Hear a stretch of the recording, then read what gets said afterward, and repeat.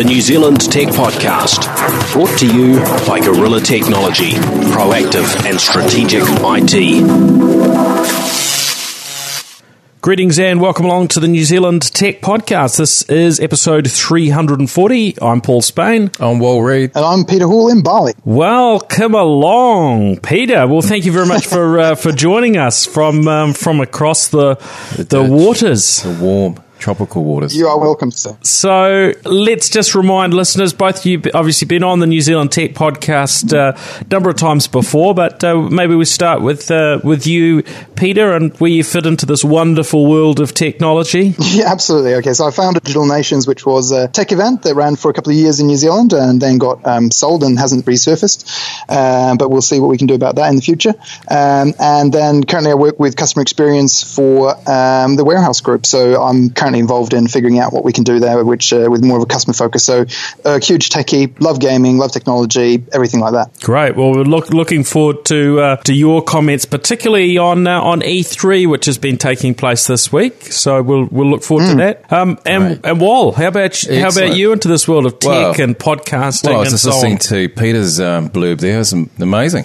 I work for a consumer electronics industry day by day, and then at night I'm an entertainment journalist as well. So cover all articles about, celebrities, musicians, whatever's happening in the world of entertainment in New Zealand and overseas. We cover it, and also on the NZ Entertainment Podcast as well. Good. Well, let's jump straight in. Start a few little local bits and pieces. CIO Summit is swinging around again. It's here in Auckland this week, Wednesday and Thursday. So just a little reminder about that. Well, worth attending for those who wear the hat of a chief information officer or where that sort of falls into their realm.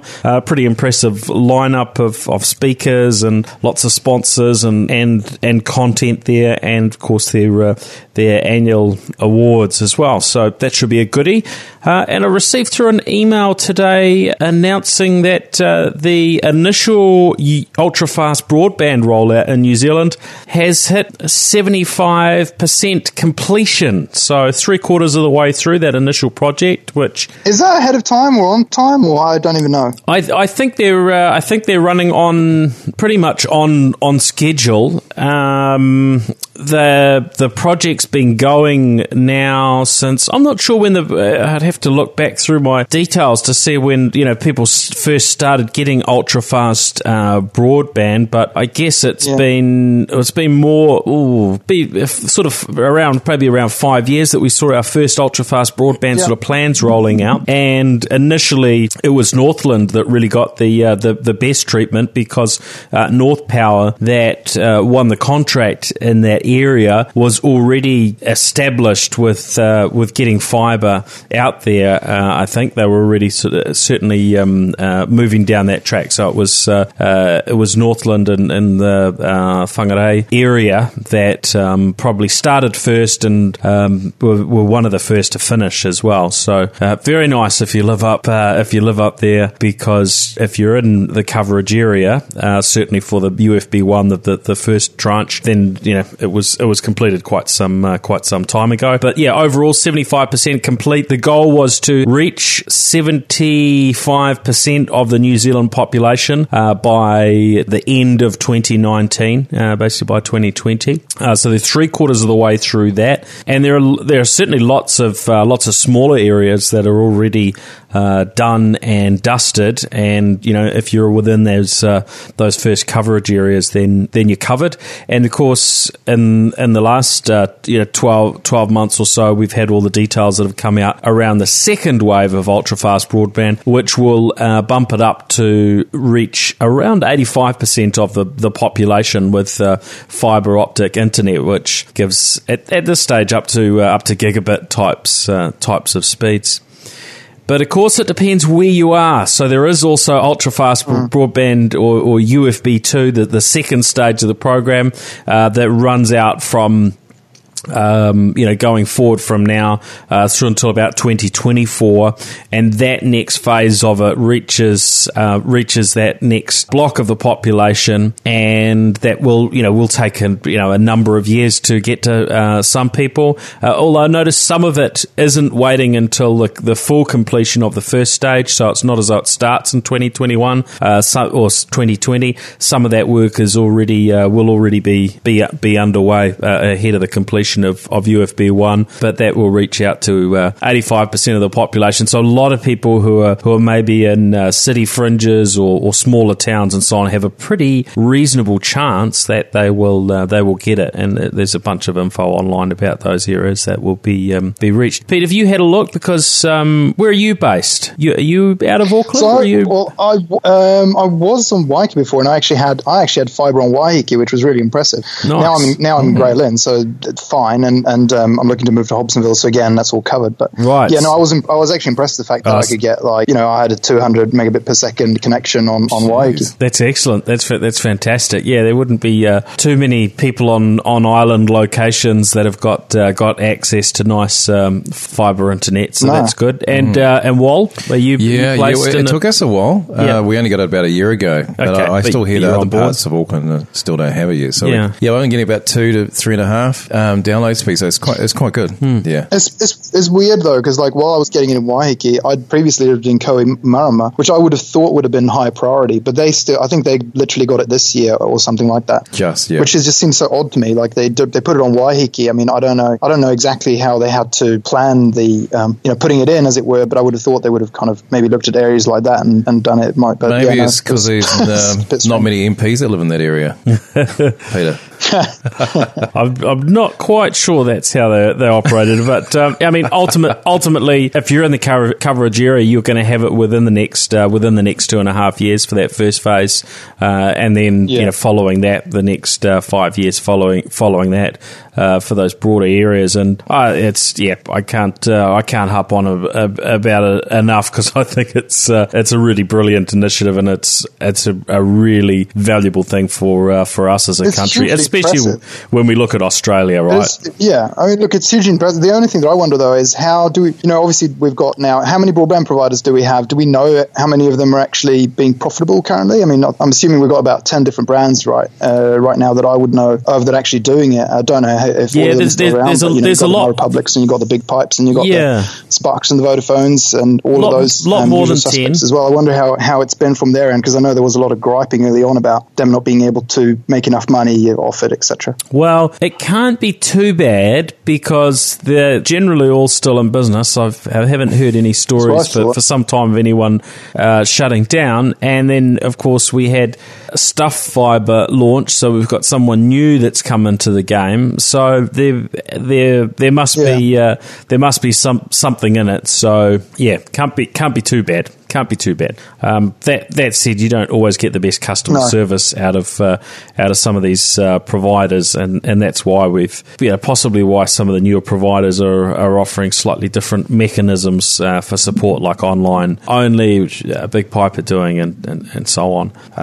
But I think we're generally pretty well served here in New Zealand in terms of what we're getting there with the Ultra-Fast Broadband, and of course there's a rural broadband initiative as well, which seeks to hit the rest of the population and deliver basically minimum of 50 megabits per second to 99% of the population by 2025, which pretty good. Is at the moment sounds pretty good, but of course by the time we get to 2025, anyone that's getting only 50 megabits, maybe they'll be looking for something faster by then. But I think compared to where we are now, that's pretty impressive. Just not so good maybe if you're in that last 1%, we're probably dealing with sort of satellite connectivity and so on, and it won't be a full 1%. Now on to another topic. Now this one has been people may have heard of it in the last couple of weeks or so. It's a crowdfunding campaign on Kickstarter called Magpie, and there's a few Kiwis behind this. And Derek Handley is one who a lot of our listeners may know of, tech entrepreneur, who's a Kiwi often based in New York. Although I notice he's been on the TV the last couple of nights. Not that I've been watching the TV, but I did see a few people mentioning this program around what New Zealand's going to be like in 20 years, and I did manage to squeeze a little bit through onto my phone on demand. But that'll be an interesting program by the sounds of it. But jumping back to Magpie, it's a concept we've heard before. The idea of a little GPS tracker that will work in multiple, lots of countries, and you pay some sort of ongoing subscription to access and use it. Now, what's different about this one? A few things. It's designed to be pretty much waterproof, if I've got my facts correct here, and it is basically free. So you're really just paying for the subscription. So if you're interested in Magpie, go and find it on Kickstarter. And what I like is, and they may not offer this later, but certainly for those that just want to try it out, want to kick the tires a little bit and see if it's any good, with a $5 US pledge plus $8 shipping. So what, about 20 New Zealand dollars, you can get one of these GPS trackers, which has I think it's a 3G data connection, and it will you basically will get 1 month of service with it, and that $5 US base price. If you're happy with it, then you have to keep paying at $5 US a month for it to run. But much more practical than some of these sort of Bluetooth type trackers that we've seen in the past, which realistically most of the time are off the grid, and you get no information about them. So this seems like a pretty good idea. Being reasonably small, though, you've got to be aware if you want it to report back really regularly with its location, then the battery won't last very, very long. But you can basically adjust those settings. So, have it report back, every minute, to have it report back, say, once a day, in which case the battery's going to last for months, which is actually pretty cool. Having Kiwis I like it. It's like you said, it's not that they're not the first guys to do something like that. It is interesting that the model they're going for is pay for monthly rather than straight out just buy it. Yeah, this how that works for them. The concept of setting how often it's going to report back seems really interesting. If you can get up to 3 months of battery life, that's pretty cool. I think they will have some work to do. It just charges off, I think, micro USB. They will have a little bit of work to do around really getting that to work well, because if you've moved a lot in a day, I don't know how good its smarts will be and how long it will take to reconnect. So that battery life may depend a little bit on how much movement there is and so on. But having the SIM card where they've cut it, they've done an appropriate sort of arrangement, gives them support for it in 185 countries around the world, which is really pretty impressive, right? It's not too bad. It comes in a clip form as well, so you can just clip it to whatever, any object you want, anything as well. Just quite handy. So it looks like they're trying to maybe do what the likes of, and I'm trying to remember what these Bluetooth trackers were called. A few of them on the market. In fact, I think I've got one of them kicking around somewhere nearby. I could probably find the app on my phone, but it's not the Tile ones. Oh yeah, there's Tile. Yeah, Tile is one of them. Or Tile is GPS. Yeah, so Tile works on. So I'm just looking at mine at the moment, and it tells me that my Tile is out of range, and this happens when you get more than 100 feet away from it. You do get the benefit if someone else comes within range, then it can alert you. But I've done a fair bit of testing on that, and it's pretty poor. The one time I got a good result with it, and I thought, well, what happens when you put it amongst a big population of people? So I put it on my son's shoelaces for the round the bays run, run, and when he got to the end of the run, and there were, I guess, thousands of people congregated in a short space, there was enough that somebody within, pretty close to him had the Tile app running on their phone, and so I got a ping back to give me his location. But most of the time, you actually have no real fix on a location. So the idea of a GPS tracker that works reasonably well, even though it's considerably more than one of these Bluetooth units, I think will be of interest to people, especially for really high value things, right? Well, also, what I see that they're pushing on the campaign is actually for pets. I actually think that's a huge industry for people to put it on their dog or their cats or whatever, because there isn't anything really that great. They tend to be really bulky, like a GPS tracker that sits on the collar of a cat or a dog. They tend to be not that great. So this actually looks like it could be a good solution for that. Yeah, also children as well. So obviously the children can just squeeze it and it'll start ringing your phone, which is pretty good. Yeah, your partner. Yeah, very cool. So yeah, I think this is pretty good. It does raise something I wouldn't be too concerned about it, but one of the use cases is attach it to your luggage in case your luggage gets lost. And of course, you're supposed to be turning off mobile devices and whatnot when you're traveling, and this won't be following those rules. But realistically, I don't think there's a genuine issue around that, unless somebody's got it attached to some sort of dodgy device. So but those things have always been possible for a long time. So that one's worth looking up if you're interested. And as I say, start to the $5 US pledge if you want to get in on that crowdfunding campaign on Kickstarter for the Magpie. So are these guys Kiwi, or are they just one of them Kiwi? So it looks like the core sort of technologist behind it, who had the initial ideas, is not a Kiwi, but is connected with a number of Kiwis for the project. Okay. Yeah, I know one person who's working on it who's a Kiwi. Oh, who do you know? Who's doing a bit of their social media stuff for them. Oh, good. Okay. Now, also on the Kiwi front, there's a startup, I think, out of, is it Wanaka, called Kin to Kin, and they've been running for I don't know, maybe a year or so now.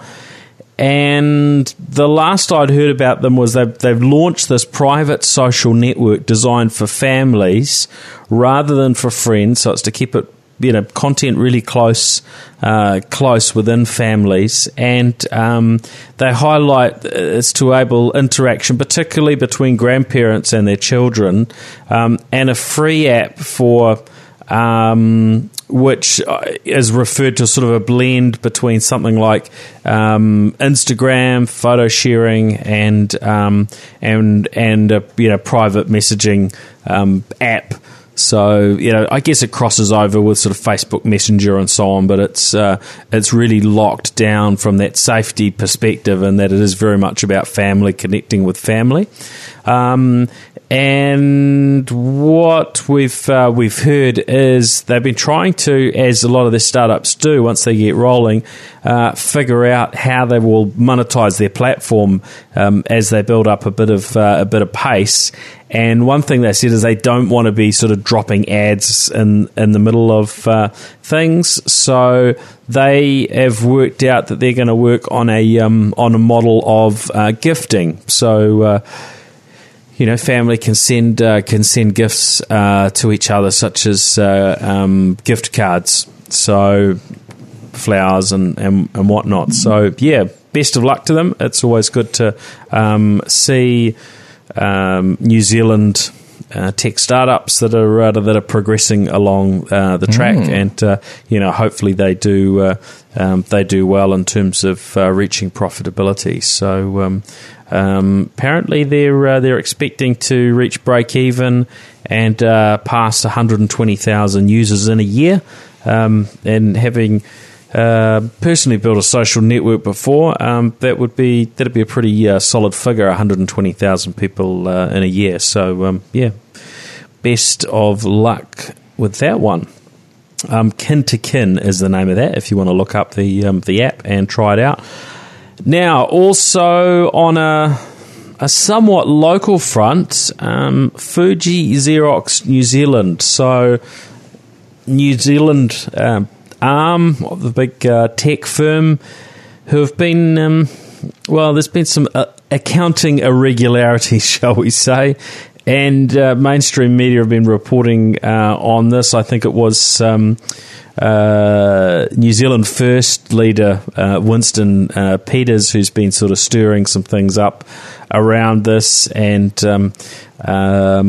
putting some blame on the government around the situation. But what we had heard initially was that there was expected to be a loss attributable to the New Zealand arm of Fuji Xerox of in the direction of $250 million or so New Zealand dollars, about 284 million actually, and apparently that's actually blown out to 472 million. So sounds like a bit of a shambles with their accounting practices. So you kind of have to wonder what was going on and whether there's been any sort of fraud here. I think the serious fraud, it's been suggested the serious fraud office should be having a closer look at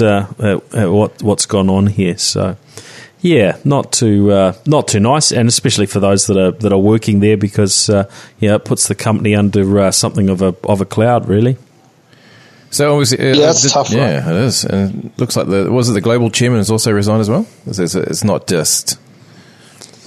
It's not. It's impacting the whole company as a whole globally. Yeah. Yes. Yeah. Not. Creepers. Not too small. Whatever's going on there, we're talking those sort of figures. Now, I talked a couple of weeks ago about the little wearable from Milo, or the Milo branded wearable. Yeah. And since then, I've had a few other little bits of information fly in. One was from Regan Murphy, who of course comes on the show from time to time. He mentioned that he's found for his kids that the Garmin's kids wearable or fitness tracker is quite a good option. It's called the Vivo Fit Junior, and they're $129 in New Zealand. So that one I thought is worth a mention. The other one, which I'm actually wearing right now, was the one, if you listened in to the interview that I did at the AWS Summit, Amazon Web Services event with Glenn Gore. You might have heard a little bit about Elanation and their ETurbo. So I'm wearing that one at the moment. I asked them to give me one of those for my son to try out. Now, Pablo is about 6.5 at the moment, and the interesting thing I found about this wearable is it's actually, the strap on it is more than big enough for a pretty large wrist. So I'm wearing it now, and there's still a few holes to go, so you could have a pretty big wrist. But it isn't designed maybe for kids as young as my son, because it's somewhat loose on his wrist, and because this one has a heart rate sensor in it, then you kind of want that to be sitting about nicely against your skin. So I haven't got too far with the testing on that, but a couple of things that stood out versus the Milo product.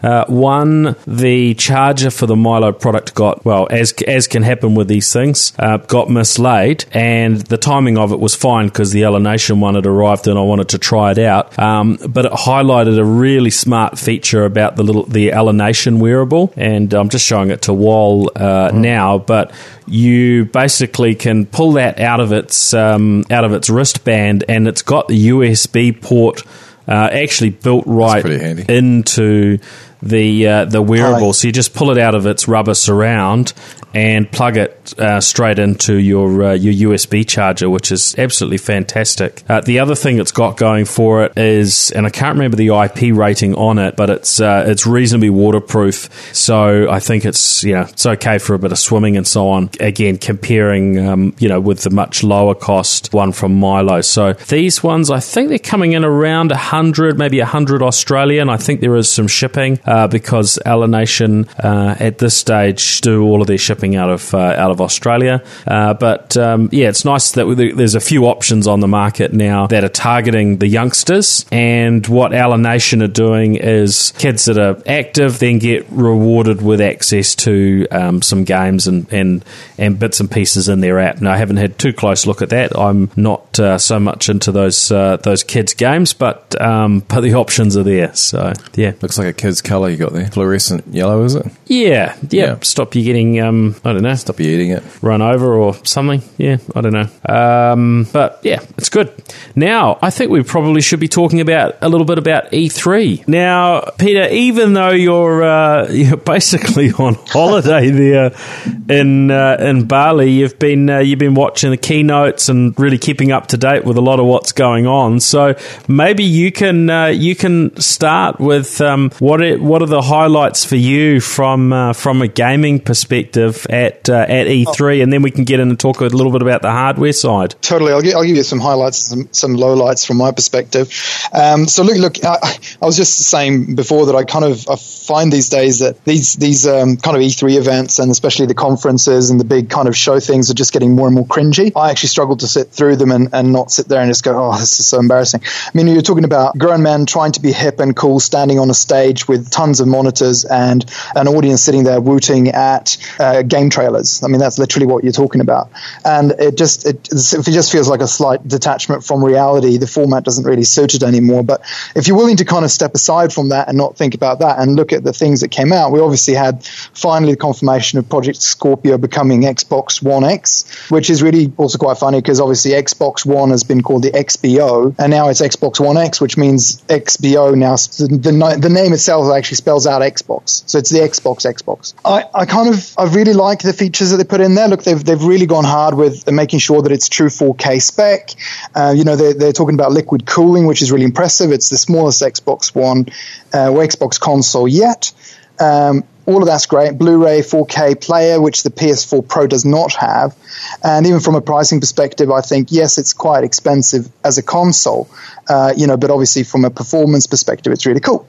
The problem being that the weak side of Microsoft's press release, and press conference or conference, and I don't think anyone really would disagree with this, is they don't have the exclusive titles. They just don't. The stuff they showed, some of the things were really cool, but they were kind of timed exclusives, which means that, Sony will get a release date, say 2 months later on. And, they've really, really lost that kind of upper hand that they had played so strongly with Xbox 360. And, it's funny how much those decisions they made with the original Xbox One and the launch when I was actually at E3 for that original Xbox One launch, how much those decisions they made then cost them. It cost them a huge proportion of the gaming console market, and it's still, 7 years later or whatever it is now, those repercussions are still there. They're still struggling from it. So I think, look, from Microsoft, the highlight, if you look at their own stuff, I only think the only highlight was Xbox One X, the actual, the console. If you look at companies like Sony had a strong showing when it comes to titles, and then they're again showing, how good their properties are from Naughty Dog. They got the standalone kind of add-on to Uncharted, which looks great. They got another God of War game coming. They've got a Shadow of the Colossus coming from PS4. So really strong on titles. Disappointing on the console side. They didn't do anything. PS4 Pro, as far as I'm concerned, is not really 100% worth the money. So it's kind of like, it's interesting. If they drop the price for Christmas, which they most likely will do because of the Xbox One X, then yes, it's going to be really good. But, Sony not really doing a lot with gaming. Ubisoft obviously coming out with Assassin's Creed Origins, looks amazing. Egypt, more RPG styled, really cool. So really liking that. Their biggest surprise for me for the entire show is actually Beyond Good and Evil 2 is finally coming out. Beyond Good and Evil has been one of my favorite games 15 years ago or 14 years ago. And so to see a sequel in 2017, 2018, or whenever it might come out is actually quite amazing. It's a great game. So that looks amazing. Obviously, we've got more of Star Wars Battlefront 2, which is the real one. Battlefront 1 was, as far as I'm concerned, not a great game. Very boring, looked really slick, but a really boring game. So really cool that they're actually focusing on more of a storyline with it to kind of bring it together. And obviously you've got Call of Duty World War II. And it's really funny now how they've gone from all these futuristic Call of Duty series and Battlefield series, and now they kind of moved on to back into World War I and World War II. I'm really happy to see that because I think it's been missing for the last 10 years, where it's been very focused on future warfare, which I've found quite dull, mainly because it isn't anchored in any kind of history. So, putting on a helmet and a uniform and going to fight in World War II is really cool because it's got a historical sense of reality, whereas I think flying around in space in a spacesuit and shooting at other guys is just, to me, it hasn't been as interesting. And I think that, with the graphics, and especially when you take something like Battlefield 1, which was World War I setting, it was absolutely outstanding. So I think I'm really excited about seeing that. So Nintendo's tomorrow, I believe, their press conference, so not too much come out of them there. And then obviously the two last ones that are big are BioWare, who came out with Anthem, which looks amazing. And that does look great on the Xbox One, but again, it's not an exclusive title. So that will come out for PS4 as well and PS4 Pro. Okay. And then obviously Bethesda coming out with, as expected, a new Wolfenstein game, which I'm sure will be awesome, and some other stuff as well. But look, the good news for E3 this year is tons of great games. The bad news is most of them are 2018. Yeah, it did seem like a big lineup of games, and also pleasing to see from Sony's end that the virtual reality area is getting a bit of an increase in terms of content. Absolutely. Look, it's really cool. So they've got a few titles that are actually going to come to the PSVR kit. I think the biggest problem they have is that their first gen of that VR isn't that great. So they still have a little bit of ways to go when it comes to the actual technology. But them focusing on VR is awesome. Microsoft still not announcing a VR headset for the Xbox One X is slightly astounding. I don't really know. Obviously, they've got the Windows one, and maybe they're just going to announce compatibility between them and the Xbox. I mean, it is pretty much running Windows 10 anyway.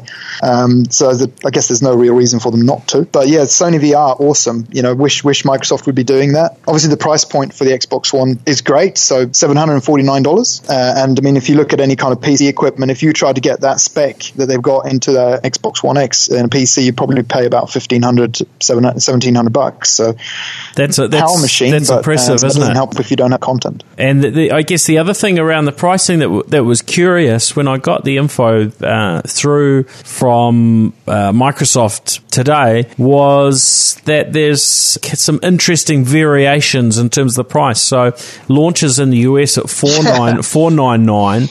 I think Canada was something like $599 Canadian, and the Canadian dollar and the New Zealand dollar are very, very close. So actually a whole lot cheaper in Canada than in the US. The Australia, I think, was $649 Australian dollars, which presumably includes their GST. So again, makes it cheaper than the US price, and it's $749 in New Zealand, including 15% GST. So I think we're out on top actually, with lower than US pricing as well when you take the tax into it, because that's extra in the US. So yeah, it seems it's actually a nice change that the cheapest prices aren't in the US. And as you say, yeah, it's very impressive from a power perspective. Very, very capable machine when you look at the breakdown of the CPU and the GPU capabilities, the sort of performance that we expect to get out of it. And I'm just curious to see what other uses that this Xbox is going to be able to be put to, as well as gaming. Now you've got access to sort of Windows Store and so on the Xbox. Look, they're doing all the right things. I feel a little bit sorry for Microsoft because they're doing everything that you want. They've started a Netflix-like subscription-based service for games, so that you can pay $20 a month instead instead of buying games. The problem obviously being that the catalog right now is pretty poor. So, that idea is great, but they haven't really been able to pull it through. They've obviously done backward compatibility with the Xbox 360 that everybody wanted, but they announced it too late. That should have been a day one feature, and they probably would have stopped a lot of Xbox guys switching to PlayStation. And then finally now they're also making the original Xbox games compatible with the Xbox One console. So you can see how hard they want the Xbox One to do well, but they still have they're living with this legacy of what happened at launch, and they just can't get over it because the unit sales haven't been there the same way as they have for PlayStation, so they don't have the bargaining power of going to Ubisoft or an Activision like in the past and making sure that they can really secure some exclusive content because their sales are 50% of the PS4 market, So I do feel for Microsoft. They really want the gamers to get the best out of the machine, and I think they will. To your point, look, what they can do with that box when it's in your living room is astounding. And I think we also need to put in perspective when it comes to price, saying that $749 for a full gaming console that's also 4K Blu-ray player and all this other stuff, you get music streaming and you can download movies and all this kind of stuff. We pay $1,200 for a mobile phone. That's true. Yeah, it's a bit ridiculous sometimes. Yep. And I saw Sony sent something through today. They refreshed their sales figures, and the last one we heard was fairly recently where they mentioned they were up to 55 point something million sales. Today they've highlighted they've shot past 60 million sales of the PlayStation 4. So they're as you say they're around double the sales of the Xbox One, which does make things very, very difficult for Microsoft. And it is a shame, right? Because the irony is none of them really want to be in that position either, because Sony actually thrive when they're being pushed by Microsoft. So I guess in one way it is good that Microsoft are doing all this stuff because it does put some pressure on Sony. But you really want those two guys to duke it out on a more even playing field, because at the end of the day, that's how the gamers win. That's how we get better content. That's how we get better features, is by them actually being close to each other in size. So it's it's interesting. But look, really good game, good year for gamers. So there is a lot of good stuff coming through this year, although probably not as exciting as next year. I think next year will be huge. Obviously, Nintendo Switch will be interesting to see tomorrow. I mean, that's a console that was literally, as far as I'm concerned, it was released 6 months to almost 12 months too early. I mean, they haven't had any games for it really that have been compelling. So it's going to be interesting to see what they've done. And they've obviously pushed back their online service now and saying that the online component isn't coming until 2018. Wow. Well, thanks for running us through the highlights there. That's great. Anything else that you guys want to add before we wrap up this week? No, I still remember my Commodore 64. Still the ultimate gaming machine. Mate. 64K, man. The graphics I could squeeze out of 64K. Oh, there was so many good machines. I love my Commodore 64 in those days. It was a good era. It was a good era. You popped your tape into the tape deck. You sat there 20 minutes, and the little color bars going across weird the colors screen. And symbols on the screen. And if you were lucky, you got the game started. If not, you had to rewind the tape and start it again. We should have a retro E3. That'd be awesome. Nice. All right, well, that's us for this episode. Thanks everybody for listening in. We'll be back again next week. There may also be a little bit of content coming from the CIO summit this week. We'll see how we go for time on that. Well, where do people track you down online, or the New Zealand Entertainment Podcast? Stalk me down on NZ Entertainment Podcast, and you'll find us there. Wild, Jared, and Yulia. Thanks. Good stuff. And Peter, best place to track you down? I reckon if you want to join the conversation and tell me how wrong I am about everything I said, then you can go to A Streak of Geek, which is our Facebook group, which is a lot of tech insiders, a few game developers from the States, and a lot of people who are just big fans of anything technology related or pop culture related. So it's A Streak of Geek on Facebook. Just give us your mobile number, Pete. We'll abuse you verbally. Good stuff. All right. Exactly. Well, thanks, guys, and thanks everyone for listening in. You can keep in touch with my updates by Facebook, which is where my weekly videos go. So if you're listening into the podcast, you probably enjoy catching those little weekly video snippets as well. And you can follow me at facebook.com/Paul Spain. All right. Catch you later. Bye. the New Zealand Tech Podcast, brought to you by Gorilla Technology, proactive and strategic IT.